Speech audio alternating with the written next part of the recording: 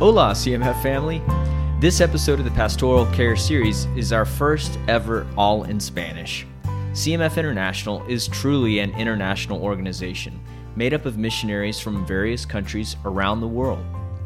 After native English speakers, our native Spanish-speaking missionaries make up our biggest pocket of missionaries.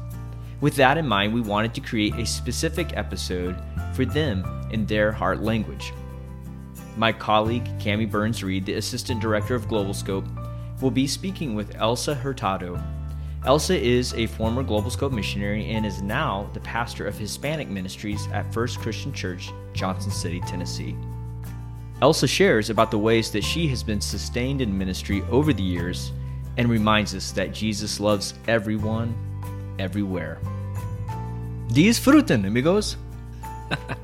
Sorry, I couldn't help trying.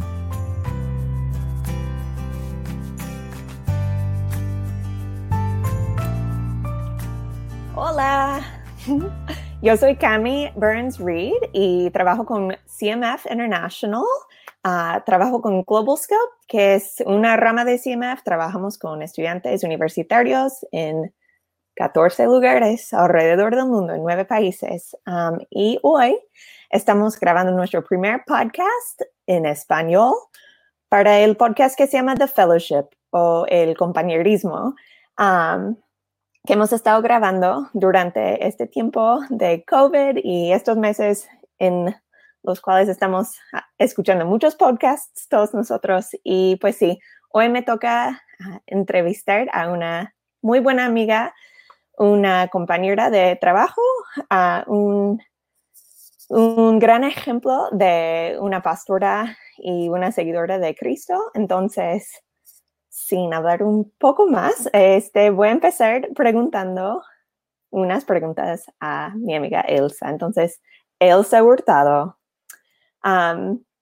gracias por acompañarnos en el podcast hoy. Cuéntame un poco de ti. ¿Quién eres? Las preguntas que yo sé, las respuestas, pero tú dime, ¿quién eres y por qué estás en el podcast hoy? Hola Cami, gracias por invitarme. Estoy también muy emocionada por este tiempo y poder compartir con ustedes. Y bueno, como ya dijiste, soy Elsa Hurtado y estuve trabajando con CMF hace algunos años y ahora estoy en Johnson City dirigiendo el Ministerio Hispano, pero soy de México, estudié la universidad en Puebla y es ahí exactamente donde los conocí a todos ustedes. Y originalmente, bueno, nací en Puebla, que es como más o menos unas 2 horas de México DF. Si ubicas México, si no eres de México, pues México DF, que es la capital, está en el centro del país y yo estoy como a 2 horas más o menos al oeste.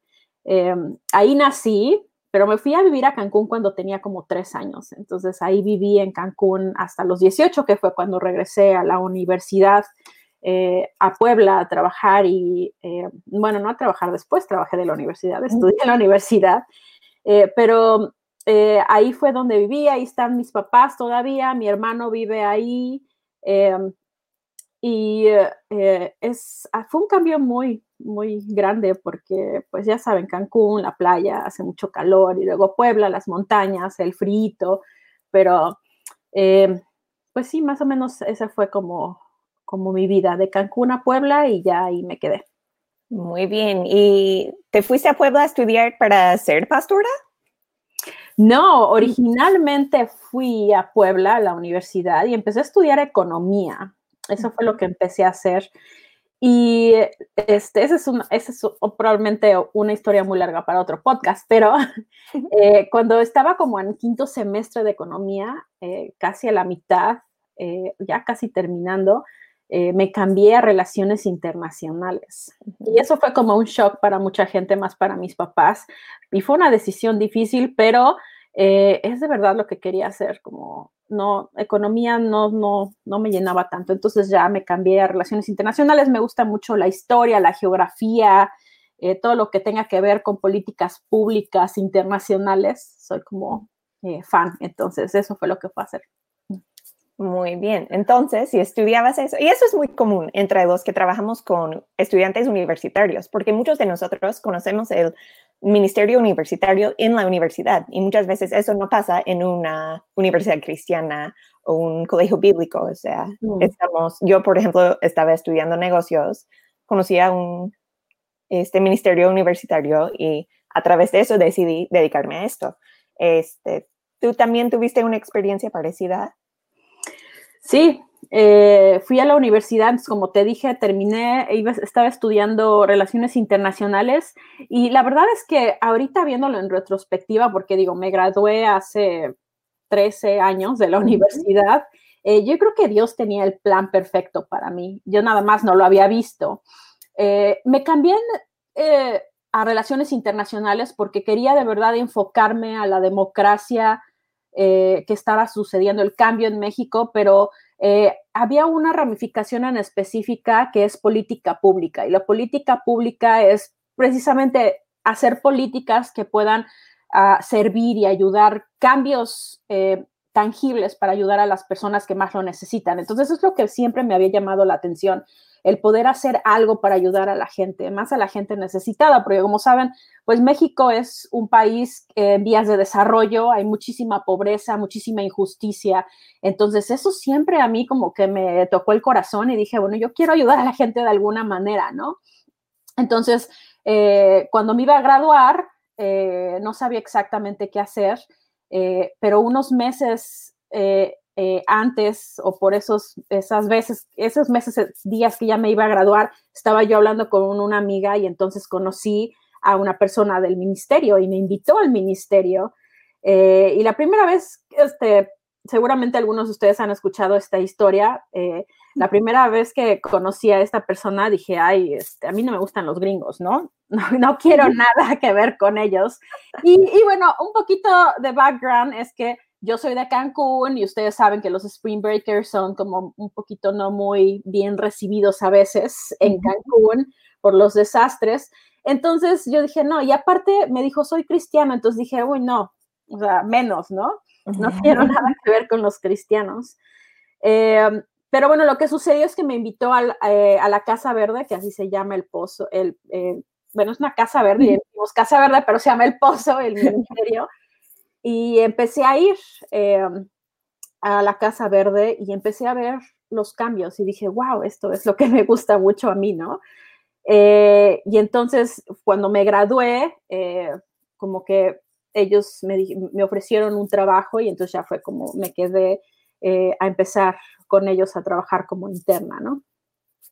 Muy bien, perfecto. Entonces, serviste un año con el ministerio como interna, pero también ese verano hiciste otra cosa con CMF, ¿o fue antes o después? No, fue ese mismo año.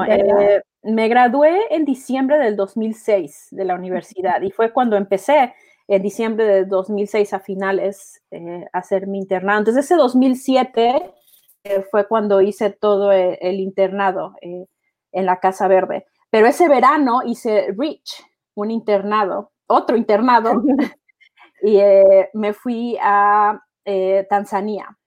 Bien. Y la verdad es que yo creo que fue ahí exactamente donde tuve como mi aha moment, como mi momento de wow. Ya había estado pensando que me gustaba mucho ser lo que yo hacía en la Casa Verde, pero ese verano, estando ahí de misiones y aprendiendo muchas cosas y pudiendo ayudar a gente, fue cuando me di cuenta que había otras maneras en las que yo podía ayudar a las personas y no necesariamente tenía que irme a trabajar en el gobierno de México o no necesariamente tenía que estar buscando otros lugares donde podía yo servir o hacer exactamente lo que yo quería, que era poder ayudar a la gente. O sea, ahí fue cuando me di cuenta que dije, esta es una muy buena manera de poder servir a la gente, haciendo misiones o trabajando dentro de la iglesia. Entonces fue ahí cuando dije, esto es lo que quiero hacer el resto de mi vida. Y tuve muchísimos momentos ese verano, pero yo creo que en ese momento fue cuando dije, hasta aquí me trajo Dios y me ha hecho todo esto en mi vida precisamente por este momento, ¿no? Que quería que yo me diera cuenta y continuara en este trabajo. Muy bien, perfecto. Yo siento que es una historia parecida a mucho de nosotros. Por ejemplo, como que a veces nos tiene que sacar de nuestra zona de confort o nuestra cultura, no sé. a veces un viaje es parte de la experiencia. Entonces, sí, como que sí tuviste la oportunidad de servir en Puebla, donde naciste, en tu universidad, en un ministerio allá, pero no me sorprende que una experiencia en otro país, en otro continente, fue cuando, sí, así, como que te diste cuenta que a lo mejor había algo para ti en todo esto. Exacto. Muy bien. Entonces, sí, o sea, a partir de ese momento decidiste que ibas a ser pastora o no sé, ¿cómo fue entonces? Pues en ese momento fue mi momento en el que dije, eso es lo que quiero seguir haciendo, ¿no? Quiero seguir sirviendo de esta manera y puedo ayudar a las personas de esta manera. Entonces, cuando regresé, obviamente regresé como con mi tanque sobre lleno y dije, ok, tengo ganas, eso es lo que quiero hacer. Entonces, tomé la decisión de seguir trabajando para la Casa Verde de tiempo completo. Y entonces, yo creo que siendo staff de tiempo completo vinieron un poco más de responsabilidades, como me dieron chance después de haber visto más y entrenado un poquito más, de entonces dar más pláticas, de poder dirigir un poquito más de grupos. Entonces ahí fue cuando me di cuenta que entonces sí era el camino que quería tomar. No era precisamente nada más de estar ahí y servir, sino yo quería ser pastora, quería predicar, poder pararme en el escenario y poder dar pláticas me llenaba tanto y me daba tanta emoción que dije, esto es lo que quiero hacer de verdad. Pero me di cuenta, obviamente, que necesitaba estudiar más, porque no tengo como estudios universitarios de la Biblia, no fui, obviamente estaba yo empezando, no sabía mucho. Entonces, y bueno, ahorita todavía no sé mucho, ¿no? Sigo aprendiendo todos los días. Pero en ese momento dije, quiero aprender, quiero de verdad entrenarme a poder llegar a saber cómo poder hacer bien una plática, un sermón. Y entonces fue ya cuando decidí que quería ser pastor y después de unos años entonces dije, ok, tengo que ir a la escuela y entonces ya en el 2014 ya fue cuando decidí hacer una maestría y venirme a Johnson City en Tennessee para poder ir al seminario y hacer una maestría en divinidad y poder aprender un poquito más cómo ser pastora. Muy bien. ¿Y qué estudiaste? O sea, ¿hiciste un enfoque entre tu carrera en el seminario? O sea... Sí, hice la maestría en divinidad y me enfoqué en consejería y cuidado cristiano. Muy bien. Muy bien, pues esta serie en el podcast se está enfocando en el cuidado pastoral, entonces siento que eres una persona perfecta para compartir un poco de eso. Muy bien, entonces ya llevas muchísimo tiempo trabajando en el ministerio. Yo me acuerdo, yo hice un intercambio, obviamente te acuerdas, con CMF, un exchange internship, en la primavera del 2007. Entonces, justamente el semestre que Elsa entró a trabajar en El Pozo como interna, yo tuve mi primera experiencia con CMF como intercambio. Entonces, nos conocemos desde hace mucho tiempo. Pero entonces ya, interna en un ministerio de Global Scope, interna de Reach en Tanzania, luego miembro del equipo en Puebla por mucho, mucho tiempo. También formaste parte de una iglesia de CMF en Puebla, con Mosaico, o sea, muchísima experiencia. Ya que fuiste a Emmanuel, luego ya trabajando con First Christian Church. Entonces sí, ya eres una persona muy, no solo preparada académicamente, no, has tenido muchísimas experiencias y yo siento que tienes muchísimo que compartir con nosotros. Entonces, como pastora, me gustaría saber un poco de, no sé, en nuestro equipo en Puebla usamos mucho la frase como que llenarnos el tanque, o sea, como que nos enfocamos en eso, como que sabíamos que no podíamos ofrecer nada a los estudiantes si no estábamos llenos nosotros. Entonces, hablábamos mucho de la idea de qué es lo que nos llena el tanque. Entonces, para ti, Elsa, ya después de mucho tiempo y muchas experiencias, ¿has descubierto lo que te llena el tanque como pastora?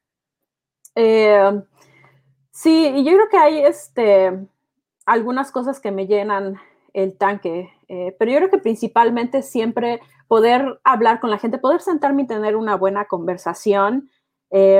Algo de lo que he aprendido todo este tiempo como parte del cuidado cristiano y del cuidado pastoral que he estado tratando de masterizar un poco más en mi vida, es como la habilidad de poder escuchar. Y es algo que yo nunca había tenido, o más que nada no había sabido cómo exactamente poder tener la habilidad de escuchar.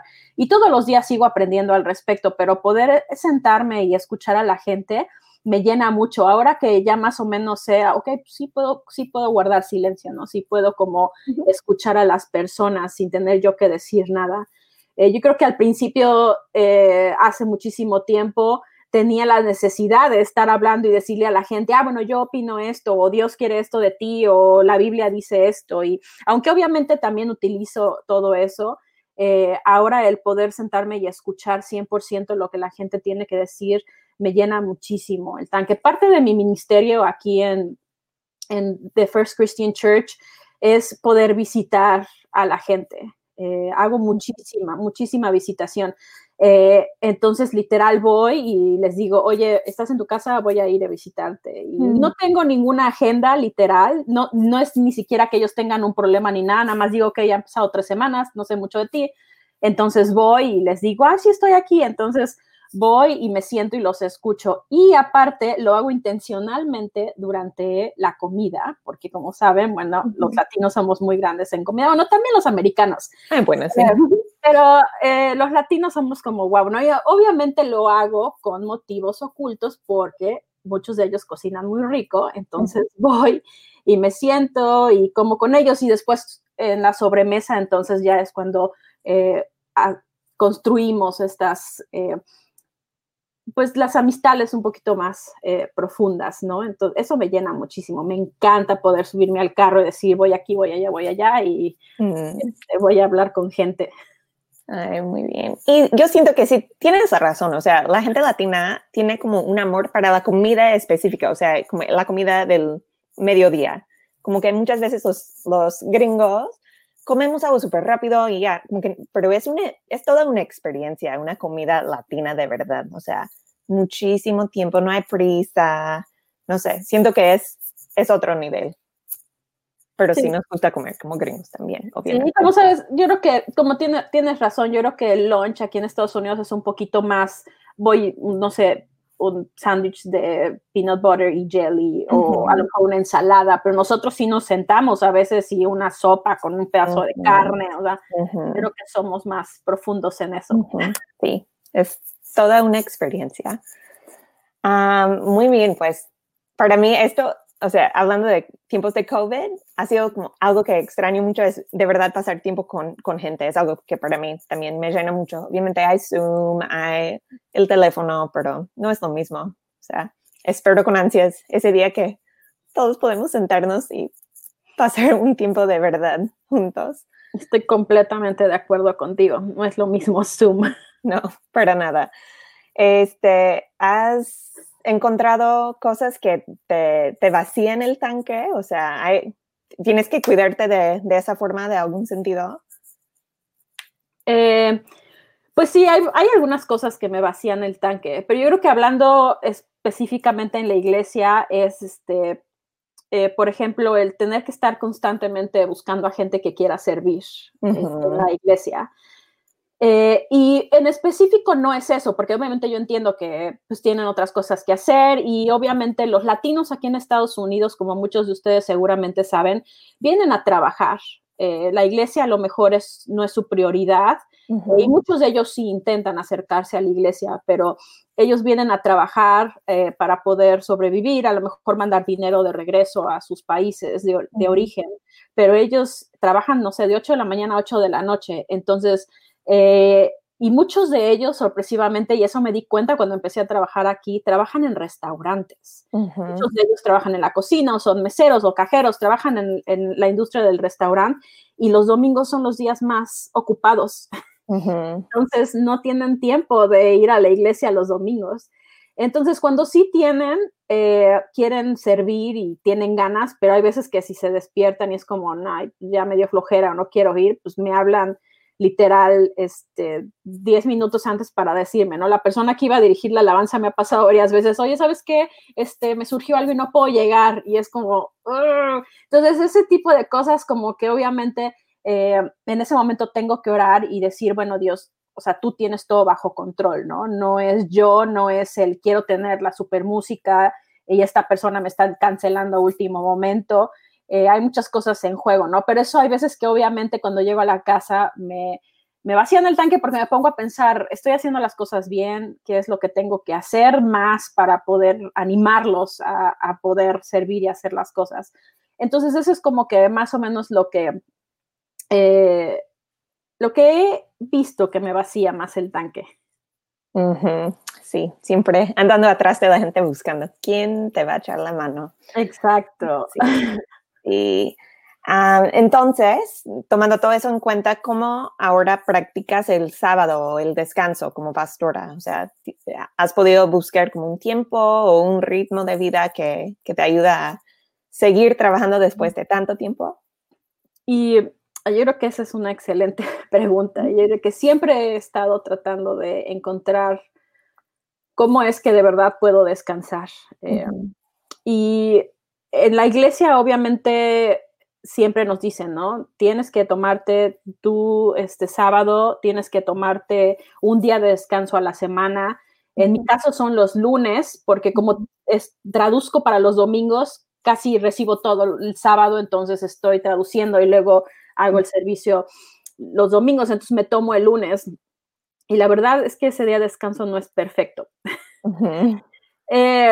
Algo que he encontrado, y más que nada a lo mejor es característica de mi ministerio en específico, no de toda la iglesia, es que no puedo decirle a la gente, oye, el lunes descanso, no me hables ese día.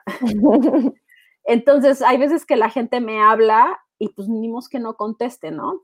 Entonces, hay veces que contesto, ¿no? Y hay veces que es más que el, oye, ¿cómo estás? O escúchame. Es como, oye, necesito, ¿me ayudas a traducir? O, oye, es que esto, oye, es que el otro. Entonces, pues ya me toma más tiempo, ¿no?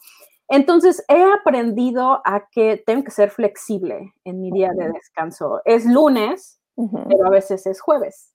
Entonces, es dependiendo cómo vaya mi día, es como lo hago. Pero sí, tengo que tomármelo. Yo soy una persona que me encanta la soledad. Es como recargo pilas. Entonces, tengo que por lo menos tomarme unas horas, si no puedo todo el día, en yo solita retirarme, no esposo, no hijo, para poder recargar, no sé, leer, a lo mejor nada más ver Netflix o a lo mejor irme a sentar abajo de un árbol, pero necesito estar sola completamente, sin nada y nadie con quien hablar. Yo soy una persona bastante extrovertida y ahora que mi hijo, mi esposo y yo estamos en la casa las 24 horas del día, los 7 días de la semana, me doy cuenta que disfrutaba de mi soledad también y es algo que tengo que buscar, de verdad. Mientras mi hijo duerme en la tarde, a veces salgo a caminar aunque esté a 1000 grados afuera, pero sí, como que nuestro tiempo a solas sí es súper importante. Sí. Has encontrado, esto es una palabra a lo mejor polémica en el ministerio, los límites. ¿Tienes límites que has puesto en tu vida para evitar como que el agotamiento? Y tienes toda la razón en que yo creo que es a lo mejor hasta casi un tabú, ¿no? Hablar como cuando eres pastor. Y la verdad, sí, he estado como luchando en contra de los límites, más que nada porque hay veces que no sé si estoy con alguien, si estoy trabajando o estoy nada más pasando el tiempo porque es mi amigo.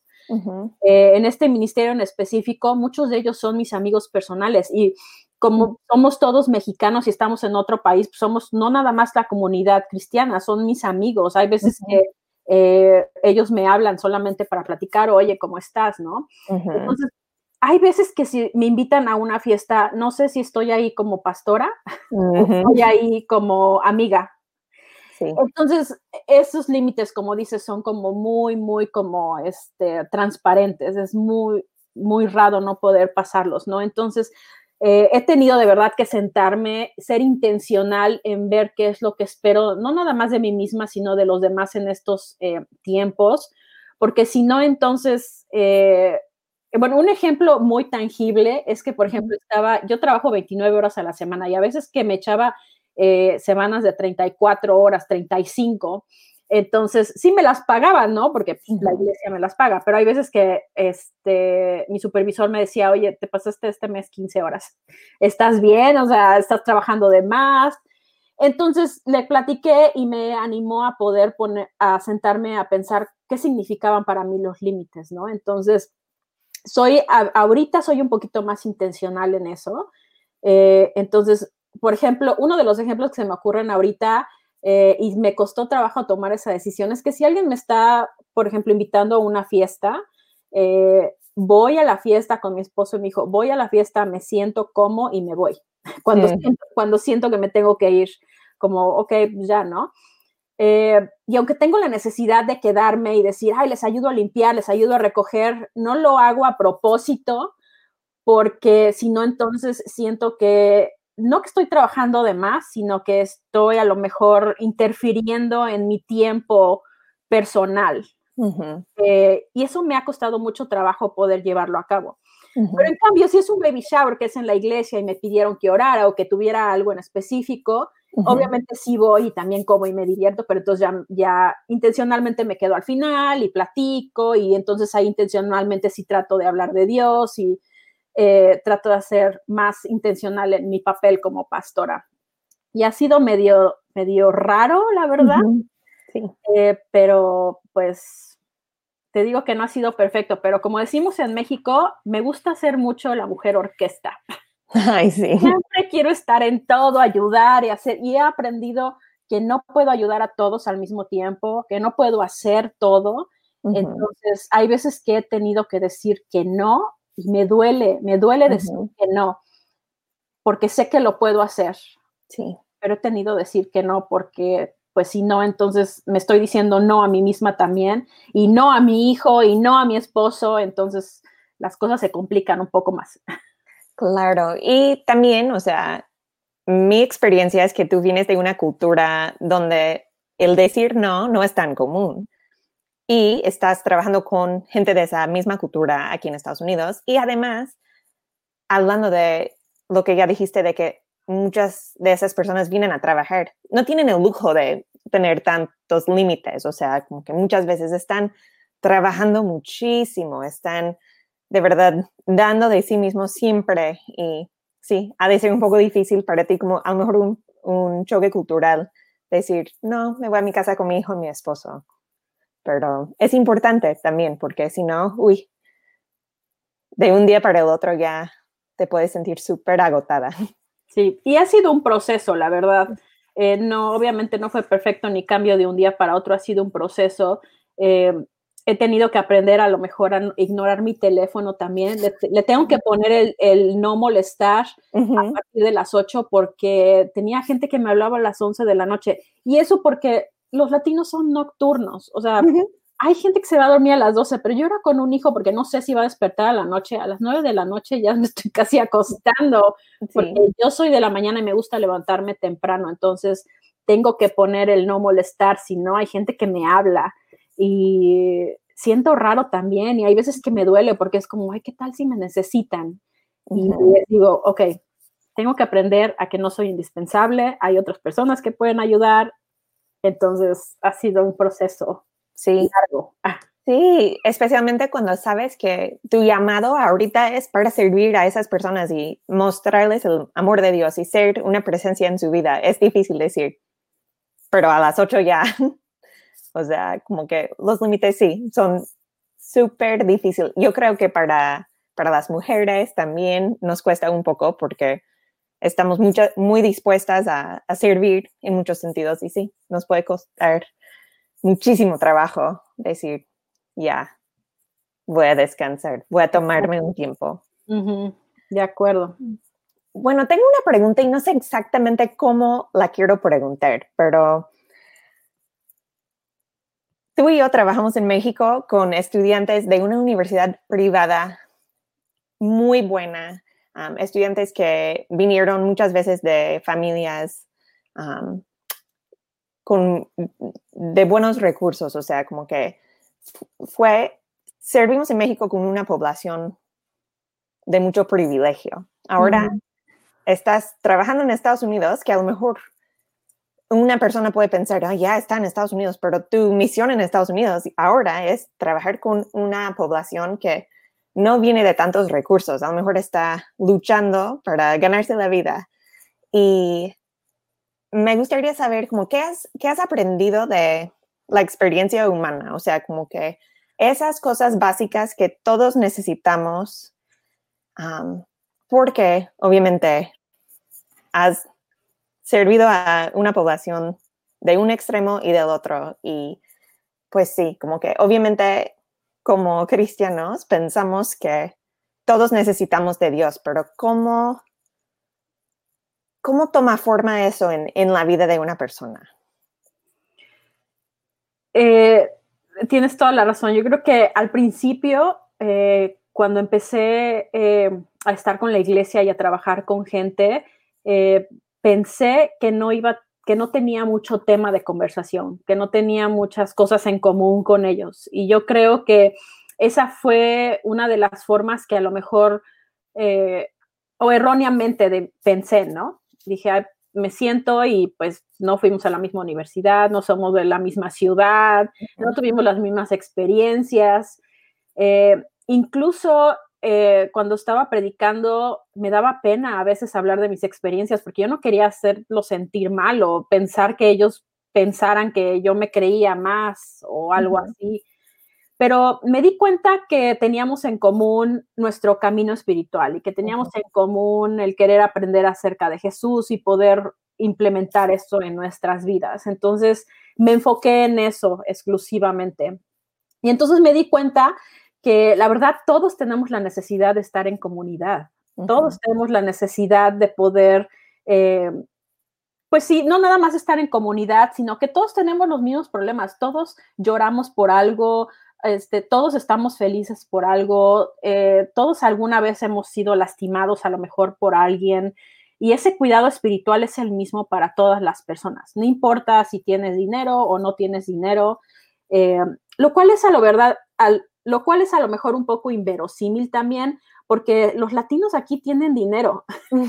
Sí. Los latinos aquí andan, no sé, en buenas camionetas, viven bien. Entonces yo creo que el dinero es algo que a lo mejor sí es tangible y lo vemos, pero no compra el que nosotros necesitamos siempre a alguien que nos escuche, o que necesitamos siempre sentarnos y platicar con alguien acerca de nuestras cosas para poder aprender otras perspectivas. Y eso es lo mismo con los chavos de la UTLA en Puebla y lo mismo que las personas aquí que vienen de diferentes ciudades. Todos tenemos el mismo espíritu y todos siempre tenemos la necesidad de poder entender que Jesús nos ama como somos. Yo creo que cuando estamos pensando en soy suficiente o estoy bonita o no, o cuando estamos pensando en todas estas cosas que la cultura nos está diciendo que sí somos o no somos, todos las entendemos de la misma manera. Todos estamos buscando reconocimiento, todos estamos buscando ser mejores en la vida, a lo mejor unos para otra cosa y otros para otra cosa, pero yo creo que en ese aspecto no hay diferencia. Todos tenemos la necesidad de poder estar con personas que nos quieren y poder sentirnos amados. Y yo creo que esa es la clave. Todos necesitamos sentir amor. Yo creo que no hay nadie que no esté buscando el sentirse amado. Exacto. Muy bien, me encantó tu respuesta. Ok, tengo unas preguntas más. ¿Tendrías un consejo para ti misma, pero hace 13 años que entraste a trabajar en el Pozo? O sea, Elsa, recién empezando a trabajar en el ministerio, ¿qué dirías a esa mujer? Yo creo que muchas cosas, pero seguramente la principal es, yo creo, paciencia.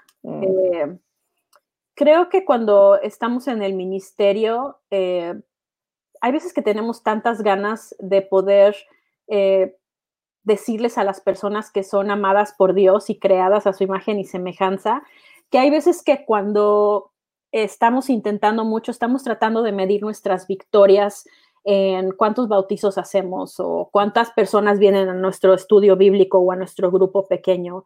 Y si nada más viene una y has estado a lo mejor 8 años en el ministerio y no has bautizado a ninguna persona, pero todos los demás en tu staff sí, entonces te empiezas a sentir, estoy haciendo las cosas bien, como estoy en el lugar en el que debería de estar. Entonces yo creo que le diría a esa Elsa que tuviera paciencia, que Dios tiene sus tiempos y poder de verdad convencerme que es verdad que Dios tiene sus tiempos, ¿no? A lo mejor no voy a ver a la persona bautizada, pero si no la bautizo yo, pues por eso somos un equipo, ¿no?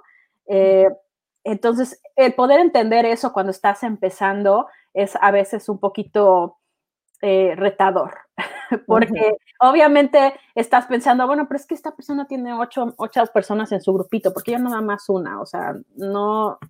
Entonces yo creo que podría decirle que tuviera paciencia, que el conocimiento o un poquito aprender más acerca de cómo hacer todo este tipo de cosas iba a venir con el tiempo y que sí se puede. Muy bien, perfecto. Muy bien, ok. Unas preguntas más y ya vamos a cerrar nuestro tiempo juntas. ¿Qué es lo que más extrañas de México? Esa es una muy buena pregunta, Cami. Yo creo que te la preguntaría a ti también, ¿qué más extrañas de México? Yo creo que seguramente tú también muchas cosas. Pero yo creo que obviamente mi familia. Claro. Tengo 2 sobrinos y eso es como lo que más yo creo que extraño. Tengo 2 sobrinos que son hijos de mi hermano y he ido a Cancún de vacaciones unas 2 o 3 veces desde que he estado aquí. Y el poder llegar, y obviamente saben quién soy, ¿no? Porque chateamos y pues, son mis sobrinos. Pero cuando llego y quiero estar con ellos y jugar con ellos, como que la relación no está tan fuerte como a mí me gustaría que estuviera. Y ahora que tengo un hijo, pues quiero que juegue con sus primos, ¿no? Que vaya, que no sé. Entonces yo creo que es lo que más extraño, mi familia, el no poder a lo mejor los domingos sentarme a comer con ellos, ¿no? Es lo que más extraño. Muy bien.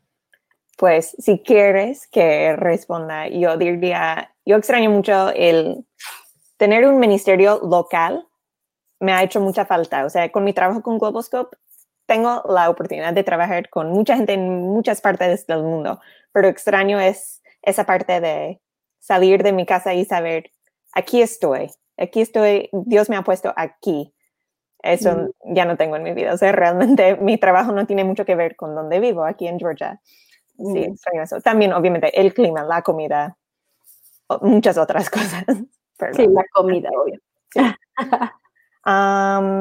Me gustaría saber si te tocó ver como un error cultural muy grande que alguien cometió alguna vez, como tú como mexicana trabajando con gringos, chilenos, españoles, o sea, trabajaste con gente de todo el mundo en México. ¿Te tocó ver como algo, un error muy grande alguna vez? Pues fíjate que todos los americanos con los que trabajé eran buenísimos. O sea, y ahorita comentaste al principio cuando llegaste en el 2007 y siempre me acuerdo cuando lavábamos los trastes, tú eras súper intencional. ¿Y cómo se dice esto? ¿Y cómo se dice lo otro?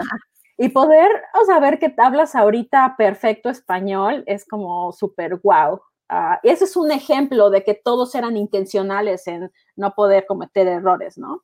Pero bueno, quiero decir que yo creo que el único que se me puede ocurrir, y a lo mejor no es tan error, pero no sé, es como, hubo una vez una persona que trajo desde Estados Unidos a México como comida, trajo un bote de mayonesa y trajo como algunas otras cosas, ¿no?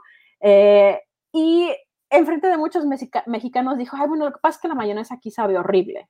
Y entonces fue como, entonces todo fue como, ay, qué mala onda, o sea, no le gusta nuestra mayonesa, tiene que traer una mayonesa gringa, ¿no? Y fue la mayonesa y muchas otras cosas que dijo, no, pues es que esto no se encuentra aquí, ¿no? Y pues, y no le gustaban los frijoles y dijo, no, es que no me gustan los frijoles. Entonces esa conversación como que se salió de proporción muy pronto. Sí. Y obviamente los mexicanos pues no dijeron nada, pero sí algunas caras de como, creo que no le gusta nuestra mayonesa. Sí. Es medio raro. Y sabe diferente. No se tiene que decir, sabe horrible, ¿no? Sabe diferente nada más. Ay, muy bien. ¿Tú has cometido algún error cultural viviendo en Estados Unidos? Supongo que no. Ya llevabas mucho tiempo conviviendo con gringos en México y ya hablabas el idioma y todo. O sea. Pues a lo mejor no sé si cultural, pero sí tienes razón. Ustedes me entrenaron muy bien. Tú me entrenaste muy bien. El simple hecho de estar en este podcast hoy es un homage de tu dedicación a enseñarme español mientras lavábamos los trastes. O sea, de verdad fuiste mi mejor maestra de español. No, gracias. Tú también, inglés, yo también preguntaba. Al principio sí sabía hablar inglés, pero ahorita como que ya me puedo desarrollar más, ya sé más modismos, más slang, ya puedo decir más cosas como y'all y cosas así que antes no sabía. Sí, pero tampoco ya hablas como East Tennessee 100%, ¿no? Sigues hablando como una buena mezcla de todos tus amigos gringos, o sea, porque el acento de East Tennessee también es. Sí, hay veces que no entiendo. Es diferente. Es diferente, exactamente. Exacto. Muy bien. Ok, mi última pregunta a lo mejor va a ser mi pregunta más difícil. ¿Dónde es tu hogar? ¿Dónde te sientes en casa? Tienes toda la razón, puede ser, porque siempre que estoy pensando en esa pregunta, digo, ay, bueno, pues aquí, ¿no? Me siento en casa, es mi casa, pero cuando voy a México y estoy con mis abuelitos y está mi familia, es como, esta es mi casa, es mi hogar. Entonces, yo creo que la respuesta más sencilla que es verdad en mi vida es que es donde estén Carlos, mi esposo, y Ian, mi hijo, son mi hogar, ¿no? Estoy aquí con ellos, es mi hogar, estoy a lo mejor en Chicago visitando a alguien, pues son mi hogar porque estoy con ellos. Voy a México, es también mi hogar, ¿no? Y me considero una mujer internacional porque, pues, como estudié relaciones internacionales, me encanta también viajar, ¿no? Y conocer otras culturas y aprender otros idiomas. Entonces, siento que donde sea que yo pueda empezar mi ministerio, que es mi familia primero, yo creo que ahí es mi hogar, ahí me siento como en casa todo el tiempo. Te entiendo perfectamente. Como sabes, mi hijo Amos nació 3 meses antes de que mi familia y yo nos regresamos de México a vivir en Estados Unidos y siento que eso fue como el colchón que yo necesitaba para no tener como el mayor choque cultural de la vida, porque tuve llevé mi familia conmigo. No puedo imaginar regresarme sin mi hijo, mi esposo. O sea, y yo siento que es la lucha de cada misionero, cada persona que ha vivido en otro país, en otra cultura. Ya dejamos de sentirnos tan en casa en nuestro hogar, o sea, en nuestro lugar de origen, pero tampoco significa que nos sentimos en casa en cualquier lugar del mundo, no. Se vuelve más, no sé, menos enfocado en un lugar y más en las personas con quienes estamos y todo. Yo también me siento en casa cuando estoy en tu casa, o sea, siento que, sí, eso es muy familiar para mí, entonces sí. Así es la experiencia para todos nosotros. De acuerdo. Muy bien, pues Elsa, muchísimas gracias por acompañarme hoy. Estaba un poco nerviosa de hacer un podcast en español y también para ser la entrevistora, así se dice. No sé, la que hacía la entrevista. Yo no sé, sí.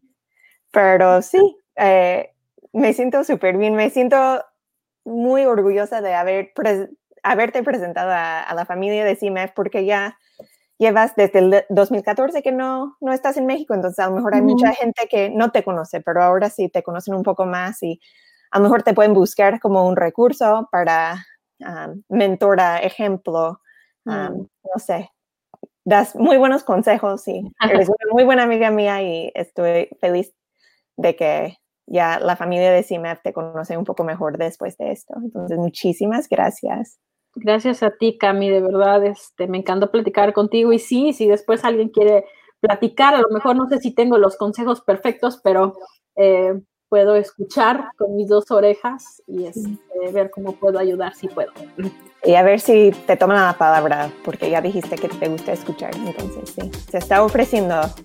Muy bien, pues gracias, Elsa, y a ver cuándo nos encontramos aquí en el podcast de nuevo, a ver si Jake nos cede el lugar otra vez en el futuro. Perfecto. Bueno, gracias, Cami. Gracias.